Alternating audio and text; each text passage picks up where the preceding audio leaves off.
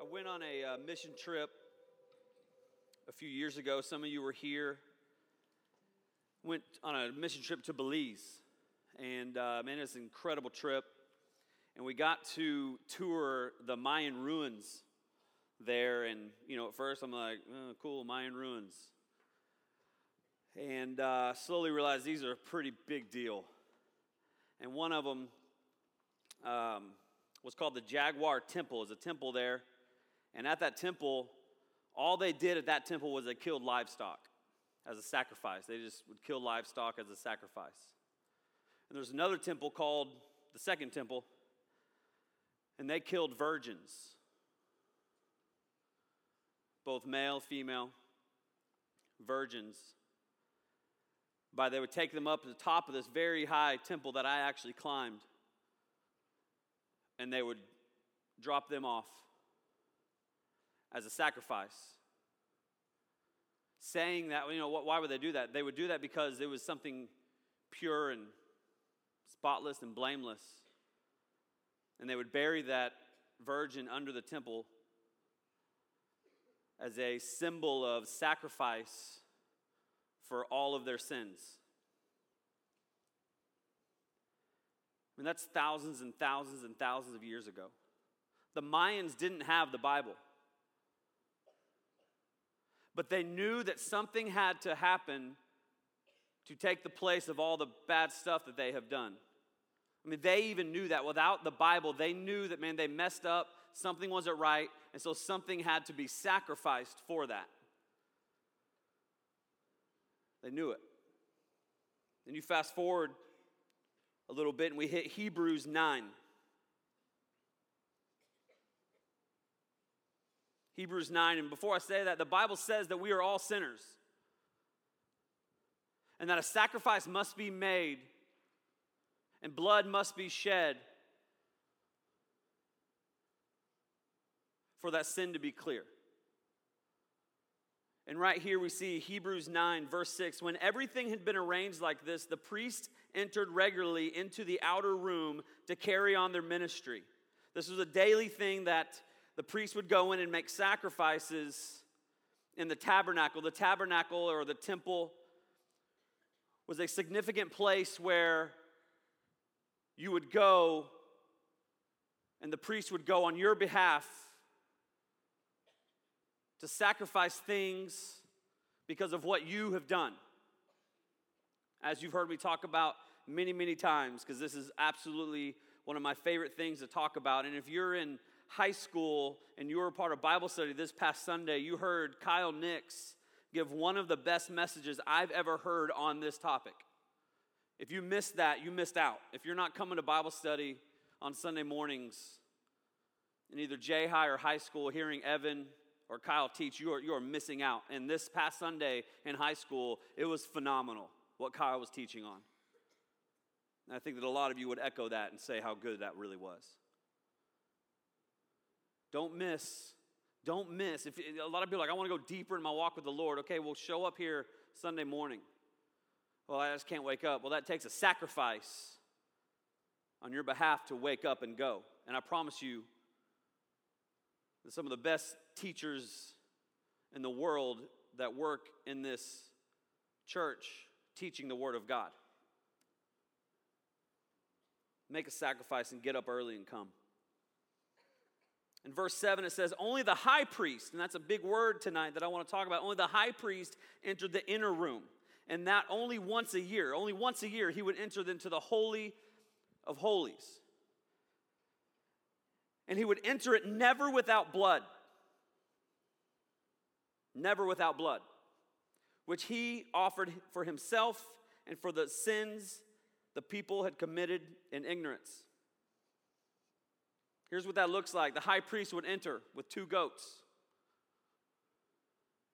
Would walk into the Holy of Holies, take that first goat, kill it, as the Mayans did. Realize something has to be sacrificed. He would take this goat, kill it in the Holy of Holies, and would take the blood and would sprinkle it there in front of God, which was this thing called the Shekinah glory, which is where God was. And so in the Holy of Holies He would go in there and he would sacrifice an animal, a pure, spotless, blameless goat. And he would kill it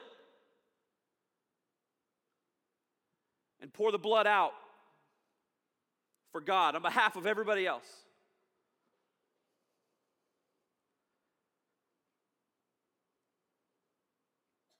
Blameless animal. That goat took the punishment for everybody's sins. That goat. There's another goat. Goat 2. Or B. Or the second goat. Would take this goat. He wouldn't kill it.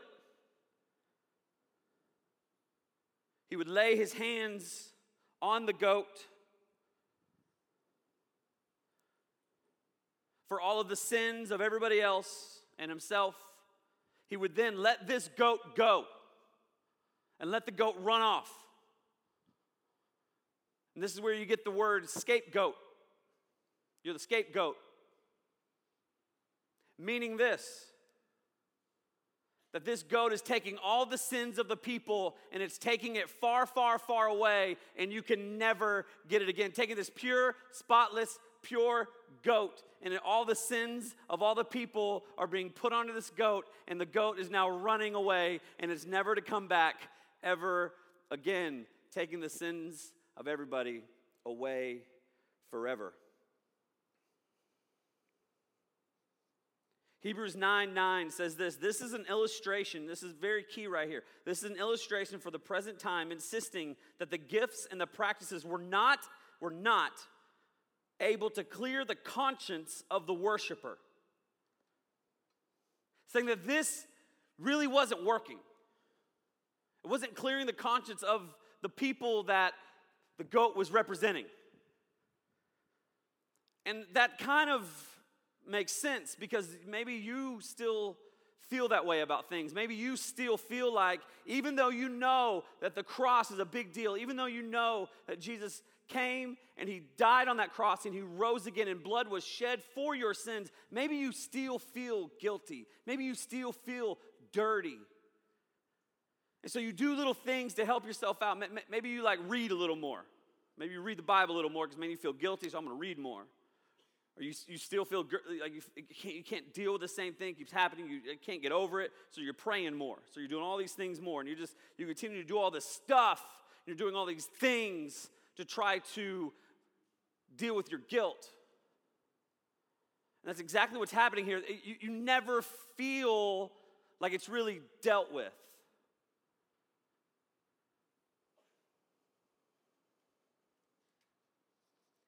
The reason is because it takes true sacrifice for those things really to be dealt with. Our sins require serious sacrifice, as we see here in verse 11. But when Christ came, you got to understand something. That's going from, in Hebrews, it's talking about the Old Testament, which is the beginning of the Bible, and then God is like, man, no one's really getting it. It's not understanding it. So you know what I got to do? I got to send my son. I'm going to have to send my son. Son, I need you to go. And so that's where we pick up right here. And there's just one sentence is separating a whole bunch of years right here. This one sentence is like there's a lot that went on right here. And it says, but, and that's a good but. It's a great but.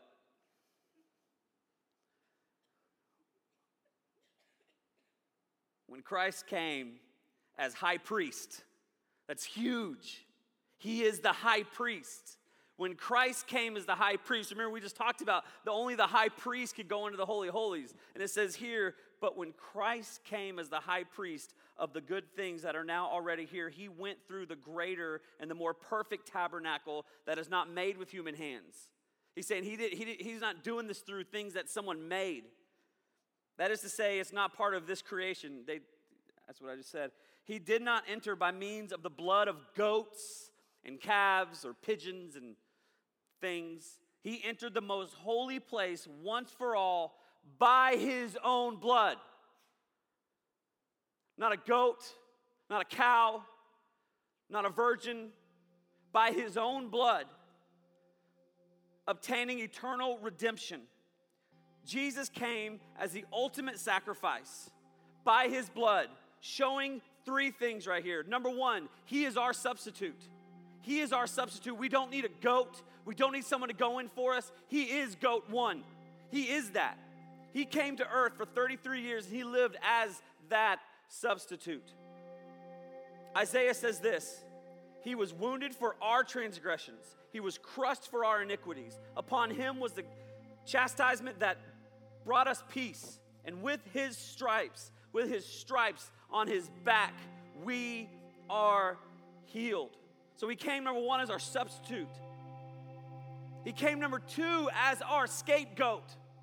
As our scapegoat, as the goat that he came and he prayed all the sins of the people onto this goat. Send it out, it's gone. Jesus came as that. He came to earth saying, I want everything. I want everybody's sins.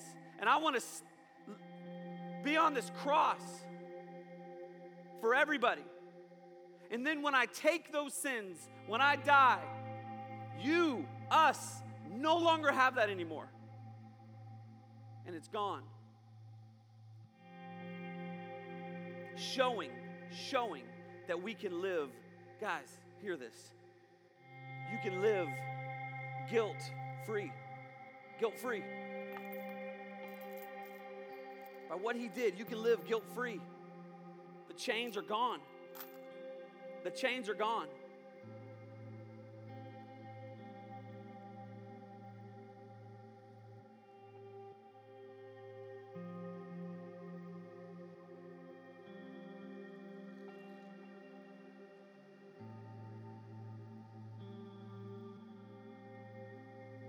Complete freedom.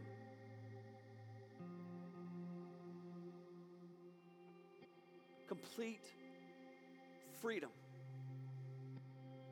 Whatever you're dealing with right now, whatever you're hurting with right now, whatever pain you may have, Jesus came so that you don't have to deal with that. Have you given it to him? And then when he takes it far away. And somehow, sometimes we go and we find that goat. Like, oh, there, where you been? And you take it back. No. Jesus died so you never, ever have to deal with that again. And then the last thing, the third thing that we see by Jesus coming on earth on the cross, that we see the same as was going on in the tabernacle, the same as the temple, is that he is also our high priest. He's the high priest. He's the mediator between God and us. We get to talk to him. We get to have a conversation with him. You literally can pray and you're talking to God. Do we take that for granted? Yeah, we do. But you can actually talk to God.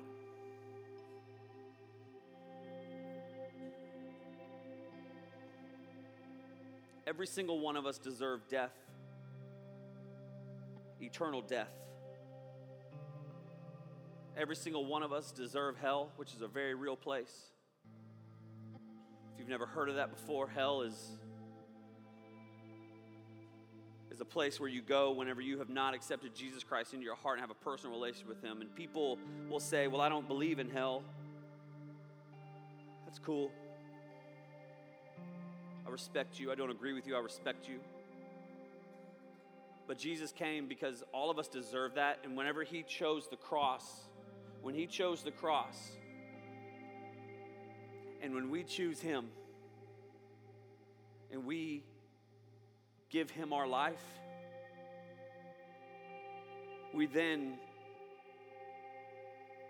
deserve eternity with him.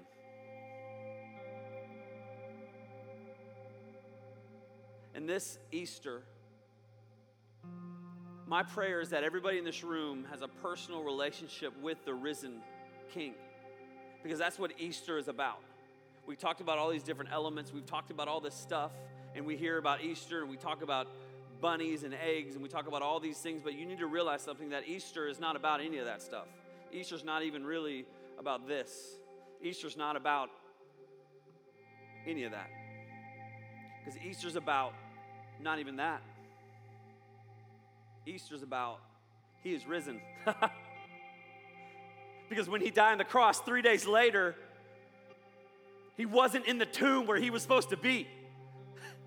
He's gone. Like people are like, where is he? He's gone. Where'd he go?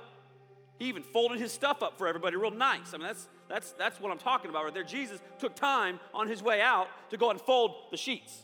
Hello? Did you make your bed today? Jesus did.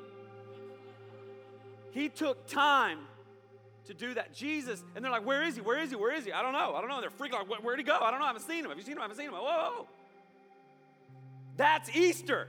He is risen. And because he's risen, if he didn't rise, you need to understand something. A lot of people, a lot of pastors, a lot of churches, they preach Jesus on the cross. He's on the cross. He's on the cross. He's on the cross. No, he's not. He's alive. And he is risen. And he is in your life. He's not on the cross. He's in you as a Christian. Amen. And the question I want to ask you today is, do you know him? Do you know him? Do you have a real personal relationship with Jesus Christ? And if you don't, I want to encourage you to. Do not let today pass without knowing Jesus Christ as your personal Savior. Don't go into another Easter eating a lot of chocolate bunnies and hunting eggs and doing all the Easter stuff and wearing a cool hat if you do that, and you're doing all this Easter stuff and you're just faking it. Let's go into Easter this year saying, hey, where is he? He's not in the tomb anymore. He's in my heart. And I'm alive because he's alive. No one looking around. I want to give you that opportunity.